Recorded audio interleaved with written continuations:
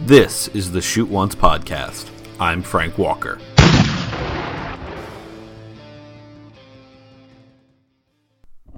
Welcome to the Shoot Once podcast. Something a little different we're trying this time around, guys. Obviously, the show is going to go on as it always has, where you can subscribe to us through iTunes, Google Play, wherever you get podcasts, as well through the Hockey Podcast Network regular feed.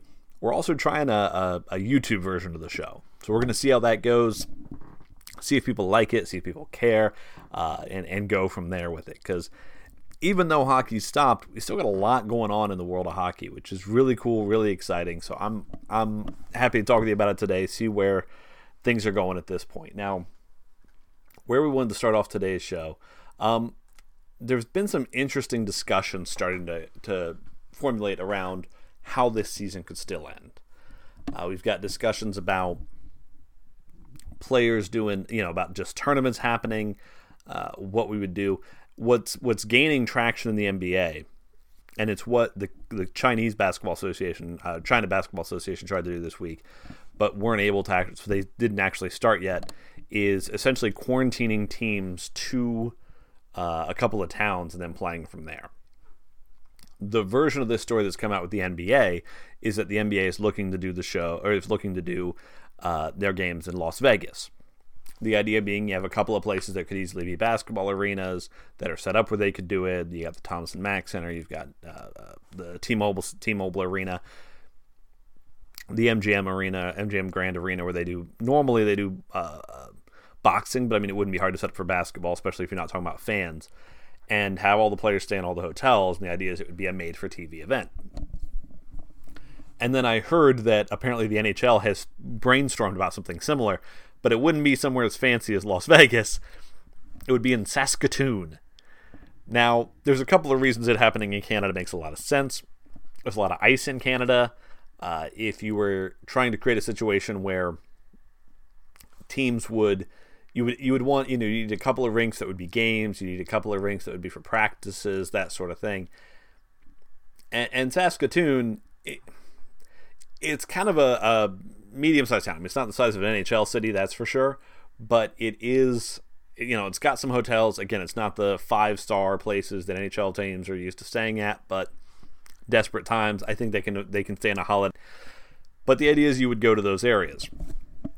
It would work. I think it would be interesting. I think it would be interesting to try and see as a way for them to finish out the season.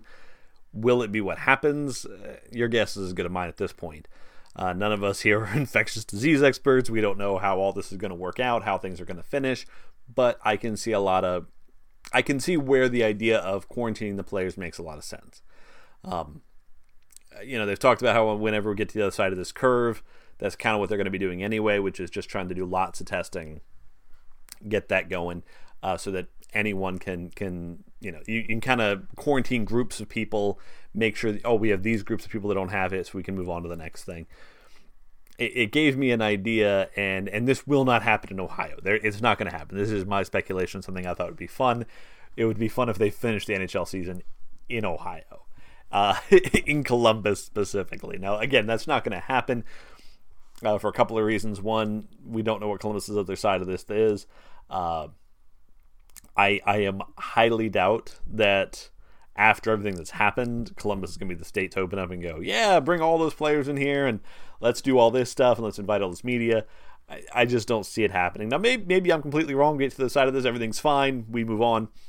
But when you talk about Columbus, you've got 2 arenas that are fully set up for TV cameras and everything and media in Nationwide Arena and the Schottenstein Center. You've got chillers all around the city. So you've got 3 or 4 chillers that you could have practices at. On top of the Ohio State Ice House, you could do practices at. Got plenty of hotels. It would work. Again, I don't think it's going to happen, but it's just a fun idea I thought I had. So, we'd go with that. Now, the Athletic this week, the Athletic's been keeping the churn out material, so that's been good. If anybody's listened to our show for any length of time, I read a lot of the Athletic. It's a great source. In this time, they have been able to keep things up, and I think it is a side effect of The Athletic doesn't view their writers as just, we just need game stories, and we just need this most immediate thing. The Athletic is fine having people work on something over the course of months and having backup projects and having other things going on. So I think a lot of Athletic writers had stuff they'd been working on for a while and just hadn't finished yet, and that's the kind of stuff that's coming out now. Portsline did a really kind of interesting article, and if the video version of this is working the way I hope, you're seeing some of this right now. I'm not going to show the whole articles because obviously with the Athletic behind the paywall, that's not quite right. But I figure if I show a little bit of it while I talk about it, they're not going to get too upset with me. Hopefully enough of you watch this that they might get upset with me. But that's neither here nor there. I've heard a lot of numbers thrown around from Merzlikins and Korpisalo as far as going into free agency. And this year, both players are going to be restricted free agents. So the Blue Jackets are going to have to sign deals. Now, the projected number that Portsline came to, talking to different people throughout the league, talking to different people, is that we're looking between 2.5 to 3.25 for each player. Now, the Blue Jackets making a decision on these players. I've talked enough about this that right now, if you put a gun to my head and said, Frank, you have to choose one guy right now, I'm choosing Elvis Merzlikins. I think he's got a higher upside. I think there's a lot to like there. But would it shock me if, once everything goes back to normal, the story comes out that they're going to Korpisalo? Not really. I could see either way you would go about it. Now, at this point in what's happening, I mean, both guys are going to be restricted free agents, so you may as well sign both of them. Now, as far as trades for them, are you going to get a lot in return? Probably not. But if you're the Blue Jackets, it won't be as much about getting a lot for them as getting some kind of tangible asset, because you're not going to be able to keep both guys happy. So there's no reason to just have one guy around to be, just to be the backup. And these kinds of the goalies are kind of breed where to just have a guy as a backup doesn't work always out well for that player. They like being able to. They like being, they want to play a lot. And unless you're going to sign both of them for a couple of years and commit to trying to split starts 50-50, it's just not a good idea in my mind to go down that road. I think you really do want to get a starter. So it was interesting there. He also talks about how the goalie market this offseason is going to be chaotic. There's a lot of guys who are going to be free agents. So, that goes into the whole, you're probably not going to get a whole lot for them as a trade option. But you hang on to them, and if you have both under contract, if you could get both players to like a 2 or 3 year deal, then I could see a team come the draft wanting to trade for one of these two players, or I could see a team who goes into next season thinking, oh well, we have an okay goalie, and then realizing no, we don't have a good goalie. And then wanting to get a trade in before the trade deadline if the rest of their team as well. Now, a lot of teams are satisfied at goalie, so these are just kind of pie-in-the-sky ideas. These are the ideas that may not really work long-term. But I think there's reason to try and keep both guys on the roster and hang on to both assets for as long as you can, especially with as many guys as we've got coming down the pipe. So I would be fine with keeping those players. And you want to sign both. The nice thing is at 2.5 to 3.25, you could sign both and keep it all under the cap. Now, the cap is up in the air right now with everything that's going on. We just don't... With everything going on, you have no idea what the salary cap's actually going to be for next season, but we can... At those prices, keeping both goalies is definitely possible. Considering one team that won't be named, Florida, there's $10 million on one goalie. I think the Blue Jackets could probably go $5 to $6 to $7 million on two goalies and be just fine. Jumping into the next thing, there was this Seth Jones today put a video on Twitter, and it was him on the ice. And he's like, oh, it's been too long. And it was awesome to see. It was so cool to see Seth Jones skating. And the nice thing is, I mean, we know that there's a lot of questions about this season. How this season's going to go, how it's going to end. Is it going to end? Are we going to get a playoff? Who knows what's going to happen? But now when he put this video online of him getting back to skating, it was great. Just because if the season picks back up, the Blue Jackets will have Seth Jones back. which will be amazing.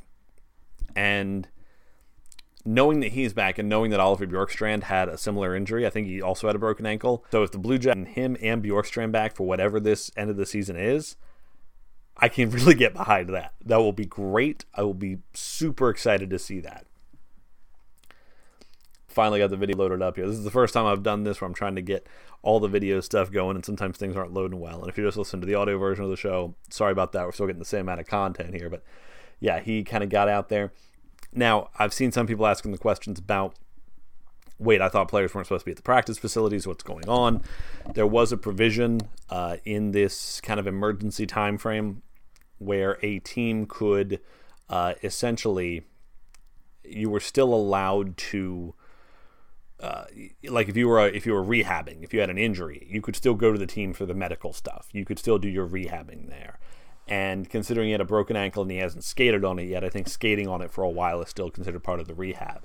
Now, if he gets to a point where the doctors totally clear him and say he's ready to play, that probably changes things a little bit. He probably won't be able to skate then. But hey, while you got a chance, you do it. Sounds good to me. So it's awesome to see Seth Jones back on the ice. It's fun to know that he will be back involved with this team in whatever form things happen next. Now, wanting to talk to you about one of our sponsors, a recent sponsor, talked to you about him on the last show, the good folks over at Manscaping, which they wanted us to have product to try it out first because they believe in what they sell and they want everybody to see it. They want the people who are going to talk about it to have some kind of experience with it. And I've used their stuff. They have, between their razor they call the Lawnmower 3.0, which would they say it had like some kind of 7,000 RPM motor to it or something crazy. And between the other products they have for like skincare and stuff, it's really good stuff. I would highly recommend it. If that's something you're definitely looking into, go to manscaping.com with our promo code THPN for the Hockey Podcast Network. THPN, you get 20% off. I enjoyed using it. I think it's a good product for anybody out there who, you want to take control of some of the more unkempt areas. And looking at me for the first time in video, my face, I'm fine with the hair there growing out real long, but you gotta keep some things high and tight. So manscaping.com, 20% off with the code THPN. So that's with our good friends over there at manscaping.com. Now the Athletic, again, this is what I think is another example of an article they've probably been working on for a few months, and just now kind of got it out because, hey, everything's slowed down. We don't have to worry about writing about playoffs or anything else. Jonathan Willis wrote an article that is a ranking of all the play-by-play and local broadcasts around the NHL. Now, where his is a little different, because I've seen a lot of these rankings out there, but where his is a little different is his is according to a survey. And essentially what they did was they got people to say, hey, who's your favorite team? Where would you rank on a scale of very poor to very good? Where would you rank your local team? And if somebody is not local, they'd say, oh, no, they could rank any given team and say them from very poor to very good. Because the idea is that there will be some type of bias based on if you're local to that team or not. Now, that's not necessarily saying that because you're local to them, you think they're better. Some people think their local broadcast team is worse. And I'm not going to spoil the whole rankings here on it. It's a good article. I'd recommend go reading it. What I found interesting was the Blue Jackets. Again, with good old Rimmer and Jody Shelley there. On the ranking, it's kind of interesting because on local, they were 19th as far as how good people rated them. Amongst the teams rated by local fans, they were 19th. From non-local, they were also 19th in the league. Now, somehow with all the numbers added up, this gave them a combined of 18th overall in the listings.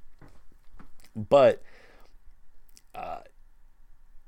he points out, because he had also people could write in what they thought of it, and he said this one saying kind of very succinctly summarizes what almost everyone was saying, and it tends to be my feeling. And not exactly, but I'll read it to you. Jeff Rimmer is a solid play-by-play announcer. The star is Jody Shelley. He's able to provide some great insights and picks up on the little details you miss while watching the action. for the most part, I agree. I really like Jody Shelley. I have a fear. I hope that part of it is he just likes doing this and likes living in Columbus, because my fear is that someone will pick him up nationally and want to use him, because I think he is really that good. I think for Jeff Rimmer, I think his best days a play-by-player behind him, between missing names and using just the same idioms over and over again. And I know a lot of broadcasters fall into that. Heck, you probably listen to my show and you fall into that. There's a reason people play the joke of having drinking games with podcasts or TV shows or whatnot, because you just say the same things over and over. But Jeff Rimmer, his little, he walks it out of the zone, or he walks it into the zone. The walking one is weird to me. I don't know. His excitement levels get good. I like that. He gets excited when, his excitement when the Jacket score is good, because on the home broadcast, you want a little bit of homerism, and it's fine to get to an extent. I think his is a little higher than it should be, especially when they're talking about penalties and was that a goal? Was it not? Was it offsides? Was it not? I think he's a little too much onto that, because he seems to always think the Blue Jackets were either on the short end of the stick according to the refs, or they deserved better than what happened, or all of this. Jody Shelley's a little more even-handed with it. And I think that comes from being a player, especially a player with multiple teams, that, life just kind of works out that way sometimes. And sometimes you weren't the best team that night. And I think he kind of gets that. So I appreciated it. I think it's an interesting ranking. It gives you some fun perspective as a Blue Jackets fan. Now, this week, something crazy happened, everybody. A hockey player was on First Take. What was that? Hockey on ESPN shows? It must be the apocalypse. Shouldn't joke about that too much, because, yeah. But PK Subban appeared on First Take. What made it definitely feel like it was ESPN is they asked him about his favorite team, the Cowboys. So they spent probably, half the time he actually talked about sports, it was about the Cowboys, if not more. But he also mentioned, wanting to get ready for the playoffs. And in my mind, I'm like, well, the Devils aren't making the playoffs. Even if this season happens, the Devils aren't making the playoffs. And he talked about how he loved the idea of the 31-team playoff. Well, of course he did, because the Devils are terrible this year. They were never going to make the playoffs. It's not a good idea. It shouldn't happen. The Devils shouldn't be in the playoffs this year. And I say that not just out of like sour grapes, but there's a sense of, I get this season is weird. I get that everything went crazy. And the NHL has talked about when they come back, they want there to be some level of fairness to it. And I think what we're looking at is teams that, like, if you want to have some way to finish the season, so, Devils fans still have a few games left, or Red Wings fans, of course, most Red Wings fans I've heard don't want a few games left. But, if there's some Sharks fans out there that want a few more games, or if there's, honestly, I'm trying to think of who's out of it, and there's just not that many teams. But if you're a fan of a team that's just kind of out of it, and you're just kind of working out the rest of your season, if you're a Canadiens fan, although some Canadiens fans still think they're in it. And I mean, they're not, like, forever away. They're still a shot. They just, yeah. I'd want to, they might want to play the last few games, but if you just give it a 31-team playoff, then all the games that were played up until this point don't mean anything. Now, I've seen some people speculate on things like, the last few teams, they would all have to play like a one game against each other, and then just these crazy scenarios to try and make it so it feels like at least it's somewhat fair that those earlier games mattered. The playoff format that I am enjoying most talked about right now is a 24-team playoff format. And how this would work. It's a little weird, and I should have it up here on the screen again if everything's working right, but if not, I'll try and describe it well over video, or over the audio side of things. It is a 12-team playoff format. And some of you may say, that may not work real well because somebody's going to have buys.